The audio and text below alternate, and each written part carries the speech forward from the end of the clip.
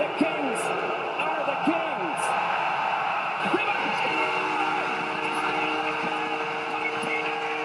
And he wins it back to Foley. Scores! No way! Oh my! No way! With no time remaining. Great pass from Doughty down low, and they score! Grundstrom in game number 1 has tied it with his first NHL goal. Wagner down the middle, scores! First career goal, Austin Wagner. Here's Luff looking for his first, scores! Matt Luff, first NHL goal, and the Kings have the lead. What's Luff got to do with it?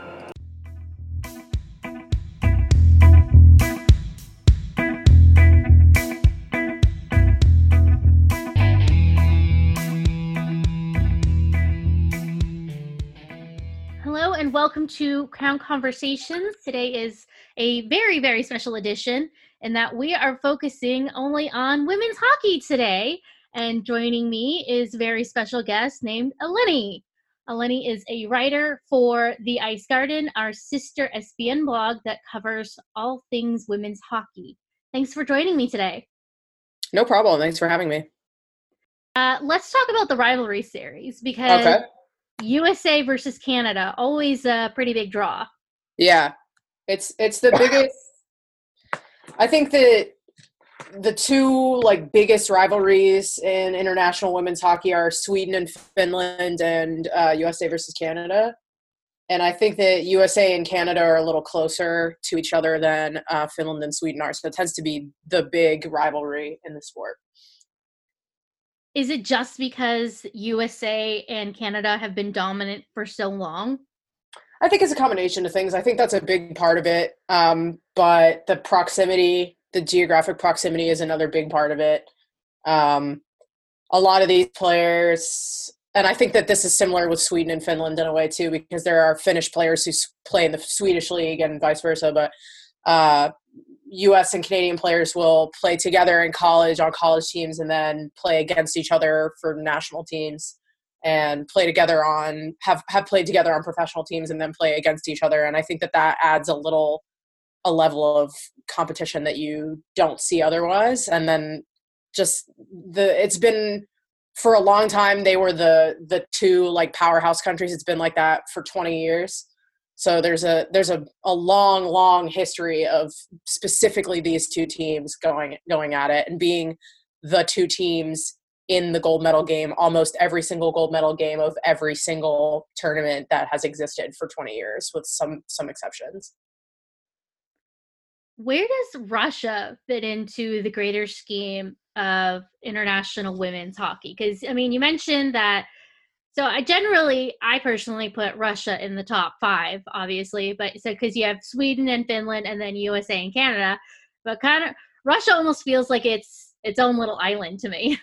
I would rank Russia above Sweden right now. Sweden just got relegated after this last Worlds last year, so they won't be competing in the top tier World Championships this year. They've been completely shafted by their federation.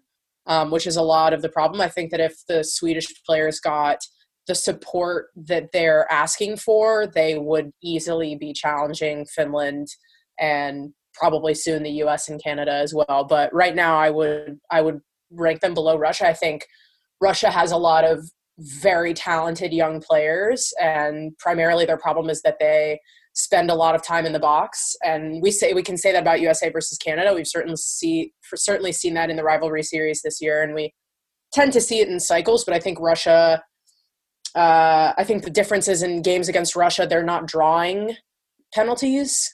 Whereas with USA versus Canada games, it's very rarely only one of those teams that's spending a lot of time in the box. It's usually pretty even. But Canada against Russia or USA versus Russia tends to be spending a lot of time in the box. And so you can't really be sure how good Russia could be if they could sort of get out of their own way in that sense. But I think that I would agree that they're top 5. I would rank them probably 4th or 5th right now. I would put the Czech Republic up there somewhere too. I think that they're on the up and up as well.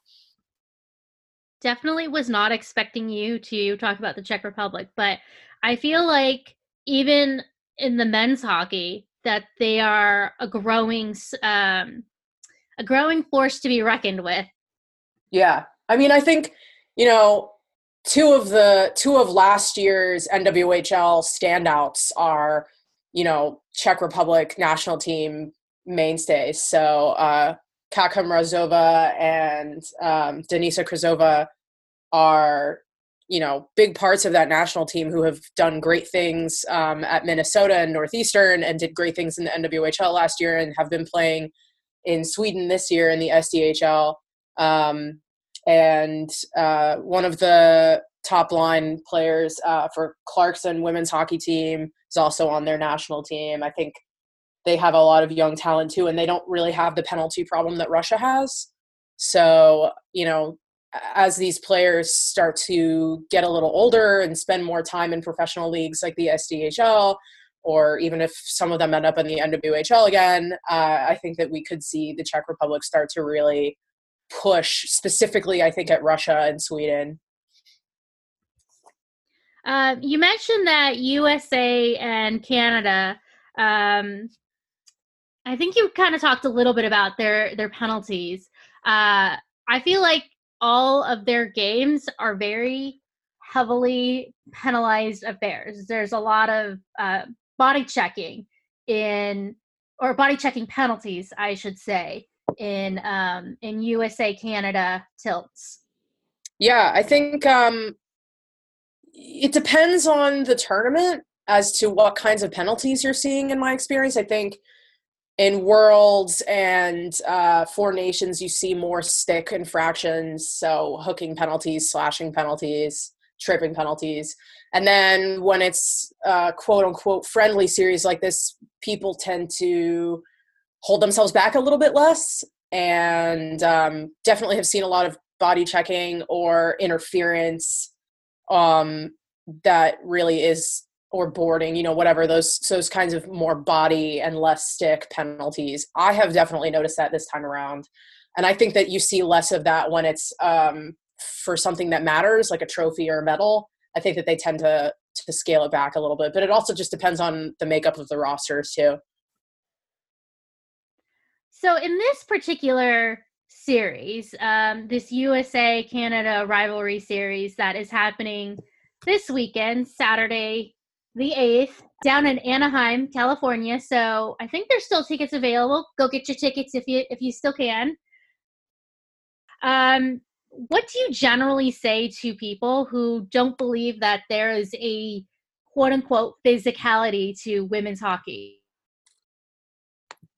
I think that the differences in the physicality, I think that there are differences. Obviously, I watch plenty of NHL hockey and even college hockey, and I think that I will always concede that there are physical differences in the game that men and women play. Part of it is the way that they're taught. Part of it is the way that it's reffed.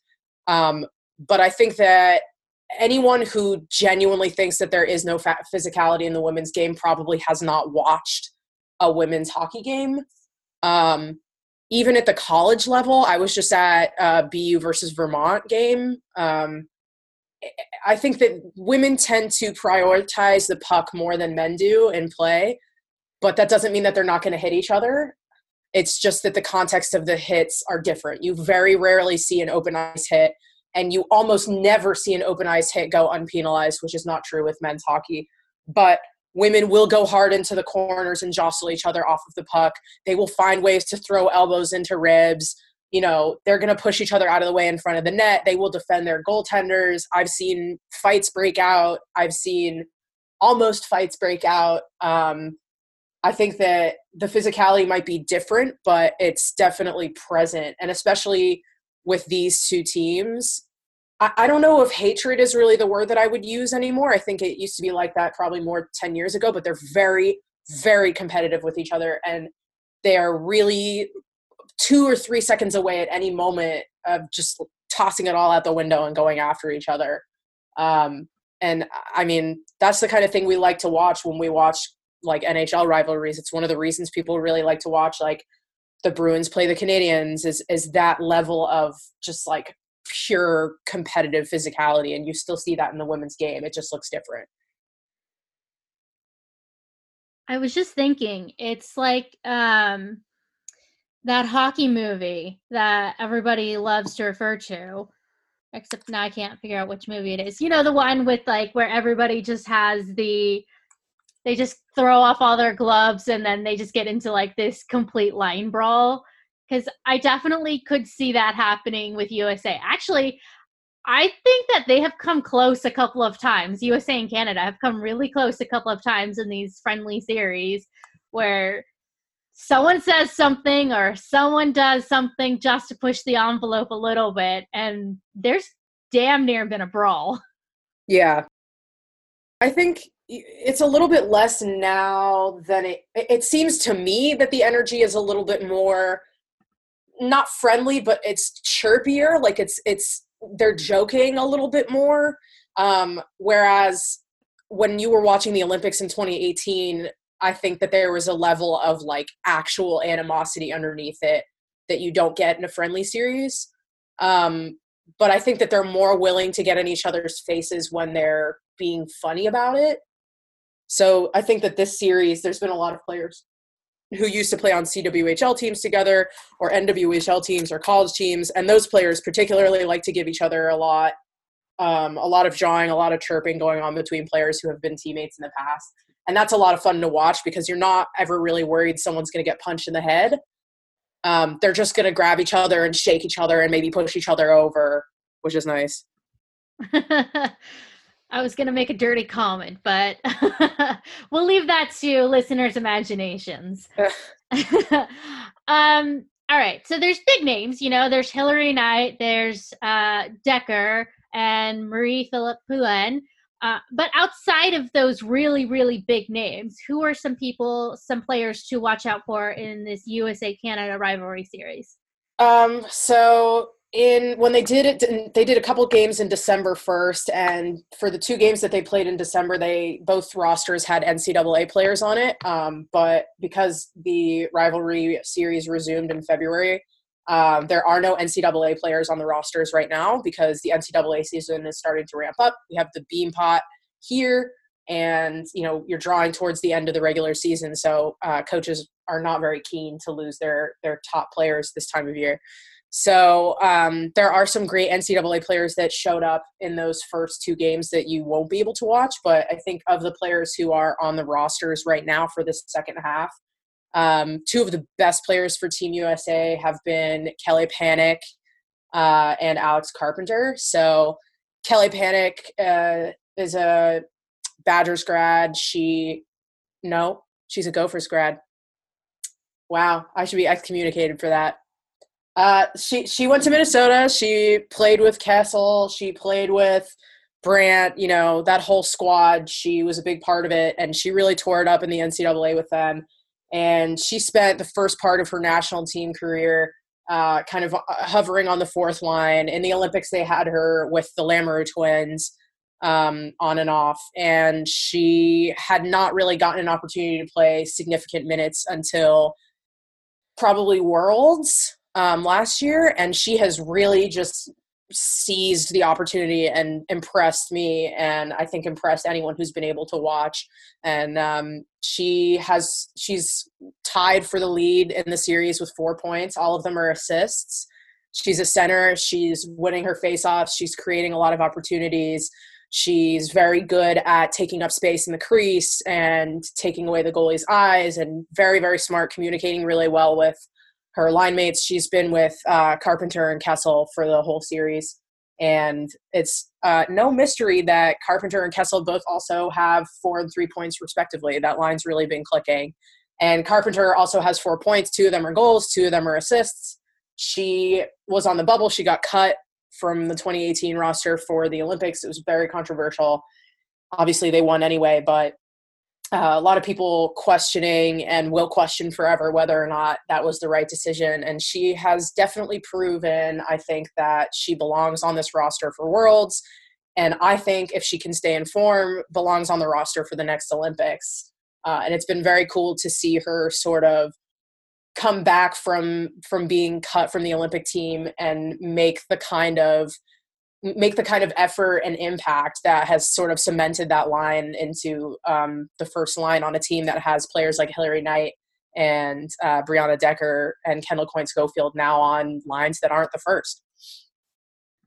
What about for Canada? Who should we watch out for with Canada? So Victoria Bach has scored 2 goals in this series, despite the fact that she has been on the fourth line the entire time, which basically means she's doing a lot with very little time that she's being given. She scored the overtime winner the other day in, I think, the only game that Canada has won so far. Let me double check.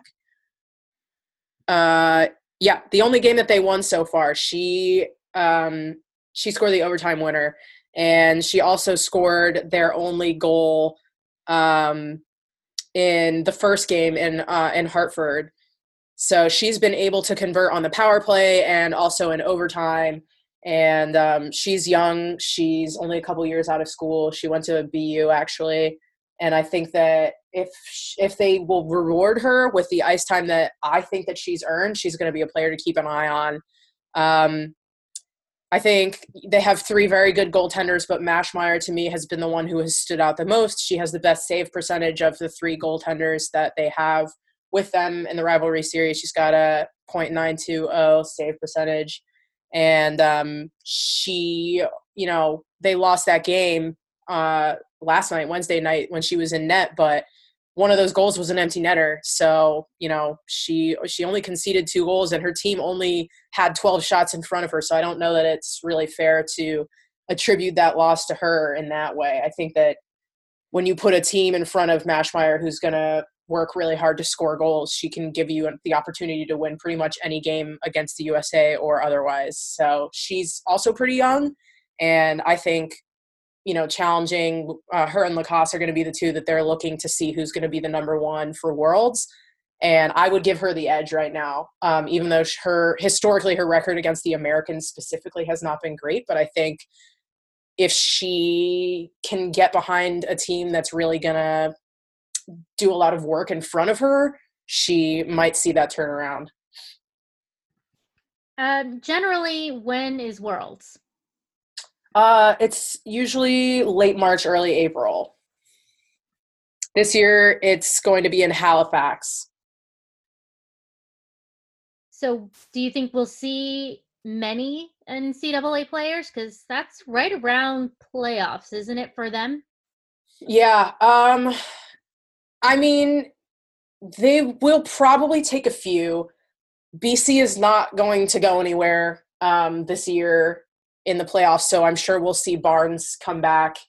I wouldn't be super surprised if we saw someone like maybe Hannah Bilka or, McKenna Newkirk or someone sort of random from BC come as like a 13th forward or something.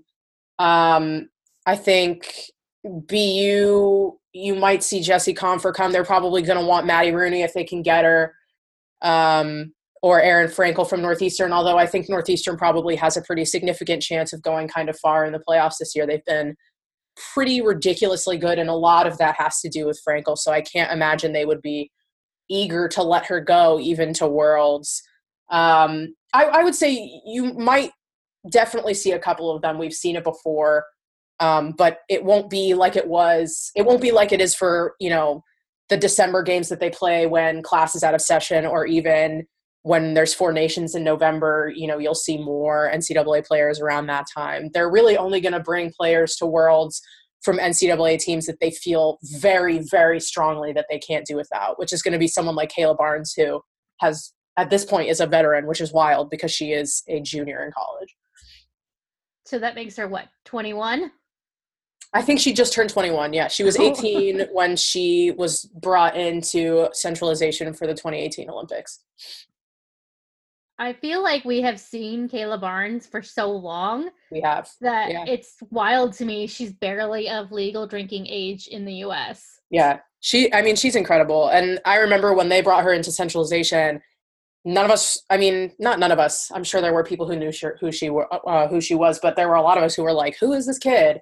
And I remember them interviewing the captain at the time, Megan Duggan, about it. And she was like, yeah, she's very young, but she's so mature emotionally and intellectually that it feels like you're playing with someone who is 10 years older than her. And I think that we've really seen that poise, and it's something that is very valuable that she brings to the USA blue line. That's just a mental, just an intangible thing on top of her ability to create scoring chances, particularly on the power play, which is a very BC defense thing to do between her, Keller, and Matheson, BC grads or current players, defensemen who create a lot of offensive chances. All right, so we definitely won't see her this weekend, but No, what do you think we will see? What are your predictions for the rivalry series this weekend? I think Team USA's bounce back. So they lost in overtime, game 3, and then game 4 they came out and won it 3-1. And one of those goals was an empty netter. In both of those last 2 games, you had a player on Team USA get their first goal. So defenseman Savannah Harmon got her first goal in the overtime loss, and Haley Skamura got her first goal game 4 last night, and then she added an assist on the empty netter. So I think that Team USA is starting to me, they're starting to gain a little bit of momentum that they were missing coming into these February games. I think that coming into the 3-2 overtime loss, they looked really sluggish those first 2 periods. There wasn't a lot of urgency. They looked a little out of shape and a little confused, and they weren't communicating very well. But I think after those first 2 periods, the 4 periods after that, they've really been gelling. And I think also something that really helps them is actually playing in Canada. I think that especially playing in Vancouver, where they won game 4 last night, I think that the older players on the team have a lot of not so great memories in Vancouver from the 2010 Olympics. And Hilary Knight sort of spoke about that a little bit this weekend, how, she remembers the fans, after those Olympic games, and she felt very strongly about winning in Vancouver. I don't think that she was the only one who felt that way about it. And even the players who weren't on the roster for the 2010 Olympics, they know, and it's different playing in Canada. It's different. The feeling of, making a crowd really quiet, I think can motivate people in a way that's different than making a crowd very loud. So it'll be fun for them to finish the tour in the US. And if they can hold on to that little bit of swagger that they ended with last night, they probably can close it out. I think that they are, as a roster, I think that they are faster than Team Canada is, and they're starting to sort of understand that. As long as they can avoid odd man rushes, I think they have a pretty good chance of winning the game. But it could also very easily go the other way, because Canada is one of those teams that you can't give an inch to. And it's very easy to get lulled into a false sense of security and then go into a third period up a goal or 2 goals and end up losing in the third period or losing in overtime, as we've seen Team USA has done with Team Canada many times, sometimes in Olympic gold medal games. I was going to say 2014 doesn't exist, Eleni. Stop bringing up the past. That hurts. It's not just that game. Team USA has an unfortunate habit of, I feel like they'll play 2 really good periods a game, and you're just playing Russian roulette with what is the period that they're going to decide that they're going to fall apart. And if you're lucky, it's the first period or the second period. And if you're unlucky, it's the third period. And you can either hold on to the last minute and pull it together in overtime, or you just lose. So hopefully they don't need that on Saturday. Hopefully they can play 3 really good periods. I think it's difficult. They're traveling a lot. A lot of them are based on the East Coast, so they're probably, still adjusting a little bit to the 3 hours is like not quite enough to be really bad, but just enough for them to be a little off. But hopefully by now they're all set and they'll be good on Saturday, ready to roll and play 60 full minutes. On the bright side, California is in the same time zone as Vancouver. So they should be fine now.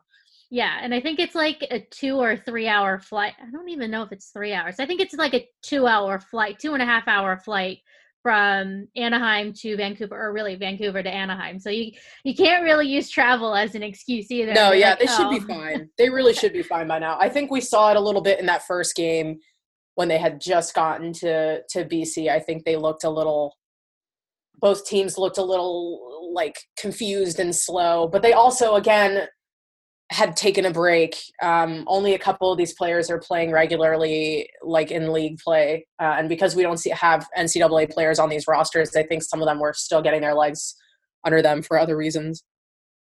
Really quickly, I just want to clarify that even though these are national team players and this is the rivalry series, this is not the same as the stopgap tour. Is that correct? Yeah, it's not. So the rivalry series started in 2017, I think. It wasn't called that in 2017. It was called like the Winter Champions Series, but it's the same concept. They started doing a winter series just between USA and Canada, basically just for bragging rights. So it's a series of friendlies that's put on by the federations, Hockey Canada and USA Hockey. The Dream Gap Tour is its own thing. It's organized by the Professional Women's Hockey Players Association, which is not a subsidiary or explicitly affiliated with Hockey Canada or USA Hockey. So it's unrelated, though all of these players either are supporters or players in the Professional Women's Hockey Players Association. All right. Well, listeners, there are still $10 tickets left. So go on, if you can, head out to Anaheim, the Ponda, 7:00 p.m. And can you watch this game on TV, Eleni? Yeah, it'll be on NHL Network. All right, there you go. So don't miss it. You really don't want to. This will be an amazing game. Now, I want to shift the focus. You touched on this a little bit earlier, the NWHL. So the NWHL is the National Women's Hockey League. Now, this is a professional women's hockey league. Is that correct? Yes. They have been around since 2015. They were the first league in North America to pay players. They're not making a living wage, but they are making money to play hockey, and that's still a pretty new thing in North America. I think they're pretty incredible, personally. I mean, they work 40-plus hour work weeks, and then they have practice twice a week at like 10 o'clock and then games every weekend. I think they're pretty amazing, just personally. Yeah, I agree. They get bye weeks, so that helps. And there are some of them who actually are making just enough money to not have to work full time. So I know that Madison Packer, who is not even making the league maximum, is making enough money this year. Her wife Anya, told me she's making enough money this year that she doesn't have to work full-time. She can work part-time. So I think a lot of times we think in black and white in terms of like you either have to have a full-time job while you're playing or you don't have to work at all, but there's actually kind of more flexibility than that. And I think especially in a growing gig economy, there are options for athletes to continue to work while not working 40 hours. And it's really interesting to see NWHL players start to move into maybe an area where they can not rely entirely on an NWHL salary, but rely enough on it that they don't have to work 2 full-time jobs. That's a really fair point. So as a primer, there are 5 teams in the league: Boston, Metro, Connecticut, Buffalo, and Minnesota. The original 4, or the founding 4 as they're called, that kind of makes sense from a geographical standpoint, but Minnesota is its own little island out there. Yeah, so what happened with Minnesota is way back a long time ago, there was an NWHL before this one, completely unrelated, and the Whitecaps, the OG Whitecaps were a part of this league. And the CWHL, which folded in May, sort of swallowed a couple of the teams from that old NWHL when the old one folded, but Minnesota didn't end up joining them. You can look that up on Wikipedia if you want the whole story. But so the Whitecaps continued to exist, but they didn't have a league. So the Whitecaps have existed for years. I mean, they existed pretty much for a decade without a league to play in, and played exhibition games against college teams and boys teams, actually very similar to what the PWHPA players are doing now, just sort of on their own. And you know, there were Olympians from Team USA who played on the Whitecaps not in a league, but played regularly with the Whitecaps, or sort of regularly with the Whitecaps. Alex Cavallini used to play there. Both the Lamoureux twins played there. Hannah Brandt played a season there. Lots of other players who graduated from University of Minnesota or even the University of Wisconsin ended up playing there before they had a league. And I think what happened was the NWHL, was thinking they wanted to expand, but there's no easier way to expand than to take a fully formed team with a history and a roster and add it to your league. So they got really lucky that the team existed in a great market. It had been around long enough that people knew they were there and sort of had an existing fan base, even if it maybe at the time was a little smaller than it is now. And so they drew the Whitecaps in. I don't think the Whitecaps are owned by the league. I think they're privately owned. I know they're partnered with the Wild, which is very cool. And although Minnesota is a lot further away from the other teams than the other teams are from each other, they sell out probably more frequently than anybody but Boston. And their rink holds somewhere between 1,200 and 1,500 people the last time I checked. So that's kind of a lot of people. And you always get, for big games for Minnesota, sometimes you'll get anywhere from 10,000 to 10,000 to 15,000 people watching on the Twitch streams, which is pretty crazy.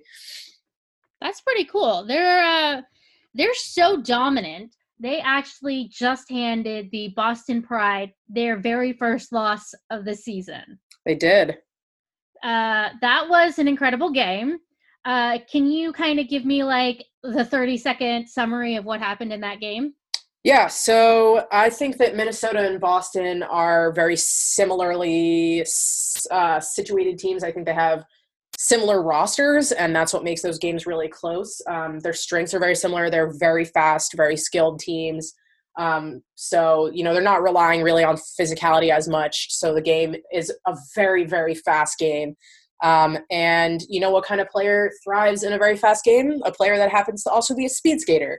So Allie Thunstrom, who is a Boston College alum, she is a Minnesota Whitecaps player. She is a speed skater. She almost went to the Olympics for speed skating, just like she almost went to the Olympics for ice hockey. And she blew past everybody with like 30 seconds left of the game and won the game for the Whitecaps kind of at the last minute. So I think it's just a very even game, and it really comes down to the team that's going to outskate the other team, and it's truly a coin flip with these guys. So it should be pretty wild should they meet again in the playoffs. They wouldn't be they would be second round. Is that correct? Yeah, because the Pride have locked in the number 1 seed, and I think Minnesota has locked in number 2 now. So if they play each other, they'll play each other in the second round. So there is a big event coming up this weekend for the NWHL. It is their All-Star weekend. Saturday is the skills competition, and then I believe Sunday is the All-Star game, right? Yep. All right. So how can people watch this? It'll be on Twitch for free. Twitch.tv/NWHL. They're going to have, a host who I believe is a pretty prominent Twitch/gaming personality. I don't remember the name off the top of my head, but they'll have a host. There may even be multiple camera angles, which is kind of a new thing for non-national team hockey, I think. There's going to be a new skill this year. They have a relay race, which is going to be hilarious and a lot of fun. I believe there's also like an accuracy shooting competition. There's a passing competition. I think the game is always a lot of fun, but for me, the skills competition is the best part. The game is fun because just like with any all-star game, it's a lot of fun to watch players who usually play against each other play together, and players who usually play together play against each other. So there really is no team that's like mostly one of the two teams. They're pretty well mixed between the 5. And every player who has been in the NWHL since the beginning of the NWHL is here. So anybody who has been in the league since it started is on an all-star roster. So anyone from the founding 4 teams, they are all on an all-star roster for this Well, weekend. anyone who was like here in 2015. Oh, So, I see. Okay. yeah, Madison Packer is one captain. Jillian Dempsey is the other captain. They're both also captains of their teams, Metro and Boston. And then Kaylee Fracken, Alana Orlando, Shannon Doyle, Kira Dosdall, Jordan Brickner. Those are all players, Corinne Bowie. Those are all players who they came to the NWHL when it started, and they've been here ever since. Rebecca Morse also and Lexi Bender. I want to say those guys too were OG players, but they were also maybe not. I don't know. Anyway, the point is anyone who's been there from 2015 to now was automatically added to the rosters this year because it's the 5th year, and the NWHL wanted to sort of honor the players that have been there since the beginning. About how many players do you think are left from 2015? Like 10? I can count them. 8? Yeah. 8. Looks like 8. Okay. Yeah, I was listening to you list them off. I was like, it's more than 5, but yeah, I think it's sounds 8. like less than 10. All right. And 8 actually is also the number of Pride players who are on All-Star rosters, which is How were the All-Star rosters selected this year? I think they were drafted. So the way that it's always worked is that you have like the captains are named, and then this year you had like a couple players that you knew were going to be in it because they were the OGs. And then there's always a fan vote to like send certain people to the All-Star game. There were 3 fan vote players this year. So Audra Richards, Rebecca Morse, and Lexi Bender were the fan vote players. And then the captains, Dempsey and Packer, get to draft who they want on their team. Okay, so the All-Star weekend, if you happen to be around Boston, it will be at Warrior Ice, which is the Boston Bruins practice rink. And it starts at, if I can find this, 8 p.m. on Saturday is the skills competition. Thank you. Yeah, 2 p.m. is the game on Sunday. And there's also, I think on Saturday morning, there's like a Skate with the Stars event where you can get, buy a ticket and go skate with some of the All-Stars that morning. I think it's like, I don't know, it might be like 9 a.m. to 11:15 or something. I mean, that's pretty cool. And it is. It's very cool. And these guys are they're very approachable. They're very fun. It's a really fun group, and they're very excited. I mean, anyone that I've spoken to is very excited to be here this weekend. So I think if you're someone who has only ever watched NHL All-Star games, you might be surprised by how much fun these women are having this weekend. Do you know if they're going to have hardest shot competition? Because I think Blake Bolden set the record in 2015, was it? So they will have a hardest shot competition. I think this year it's a slalom hardest shot. So you're skating through a couple cones and then taking the hardest shot, which is really interesting. That's going to be really fun to see. Yeah, I think so. I mean, because it's one thing just to see a bunch of people line up and shoot at an empty net, but they kind of added a twist, which I think is really interesting because it's a little bit more true to a game. Yeah, I agree. All right. Well, do you have any predictions for who's going to win the All-Star game on Sunday? I mean, I live in Boston, so I'm going to have to go with Team Dempsey, but I actually really do think that their roster is going to be very, very hard to beat. They have some of the best defensemen and the best forwards in the league, and I think that their team is faster, and I think ultimately that's what it's going to come down to. They have Thunstrom, they have Taylor Kersey, they have McKenna Brand, they have Nicole Schammel, they have a bunch of rookies that are very fast, and then other players that are just known for being very fast.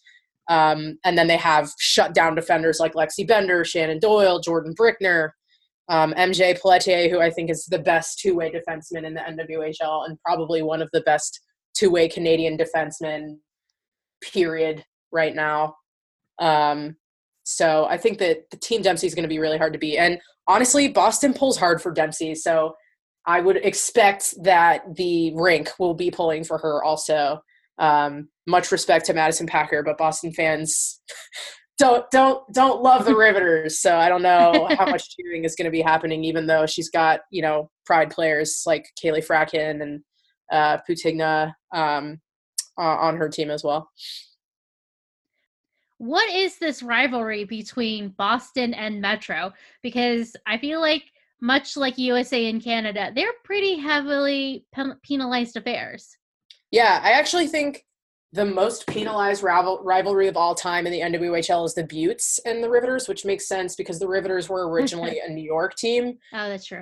So it was like a New York rivalry, and then they moved to New Jersey, but I think that carries over. And both of those teams are very, very physical teams, in contrast to the hallmark of Minnesota and Boston is being fast. So I think watching a Riveters Pride game is sort of like unstoppable force meets immovable object, and they get into a little bit of trouble with that. But I also just think that it's not that there's any team in this league that doesn't have a strong personality, but I think that the Riveters and the Pride have extremely strong personalities on their teams who respect each other immensely, but are also just very, very competitive with each other. Also, I think that it's, the league's been around for 5 years, and there are people on the Pride team who remember the year that the Pride had a bad season and the Riveters did not, and the Riveters came to Boston and, they showed off, and they were not shy about sort of beating the Pride into a pulp. I was there, so I think that's something that some of the vets on the Pride remember, and I'm sure instill in the younger players. But I mean, I would not say that there are any two teams in this league that are particularly friendly with each other. I have never been to an NWHL game and been like, wow, I really wish these guys would just compete with each other, because they are always going to play hard, whether there's hope of them winning the game or not. So I think it comes down to personality a lot in that case. Real quickly, before we wrap this up, the Connecticut Whale, they are definitely last in the league, but I feel like now that Colton Orr has really focused his full attention on the Whale, they're getting a lot better. I don't want to say that they're more competitive, but I feel like they're in the games more. Would you agree? Yeah, I actually would say that they're more competitive. I don't think it's wrong to say that. I think that they've had a couple great PTO signings. They got Janine Weber, who has played for the Riveters in the past and the Pride in the past, and is played for the Austrian national team. Her impact has mostly been intangibles up to this point, but bringing in PTOs and having them jump into the game and get some fresh legs on the ice for a team that blocks a lot of shots and has really been grinding all season. It's been really, really nice for them to get some fresh blood. And I also, I have tremendous respect for Colton Orr as a coach. I think Colton Orr, more than maybe anybody else in the league, really has been able to adjust his expectations for what his team is capable of doing and the way in which his team is capable of winning games. I think that he's very aware of the kinds of players he has, and maybe he doesn't have the kinds of superstars that you're going to get on the Whitecaps or on the Pride or even on the Riveters, but he's got players who are going to give him 110% every game, and he can coach them in a way that he's coaching to their strengths. And this Whale team, when they're really feeling themselves, I mean, they brought the Pride.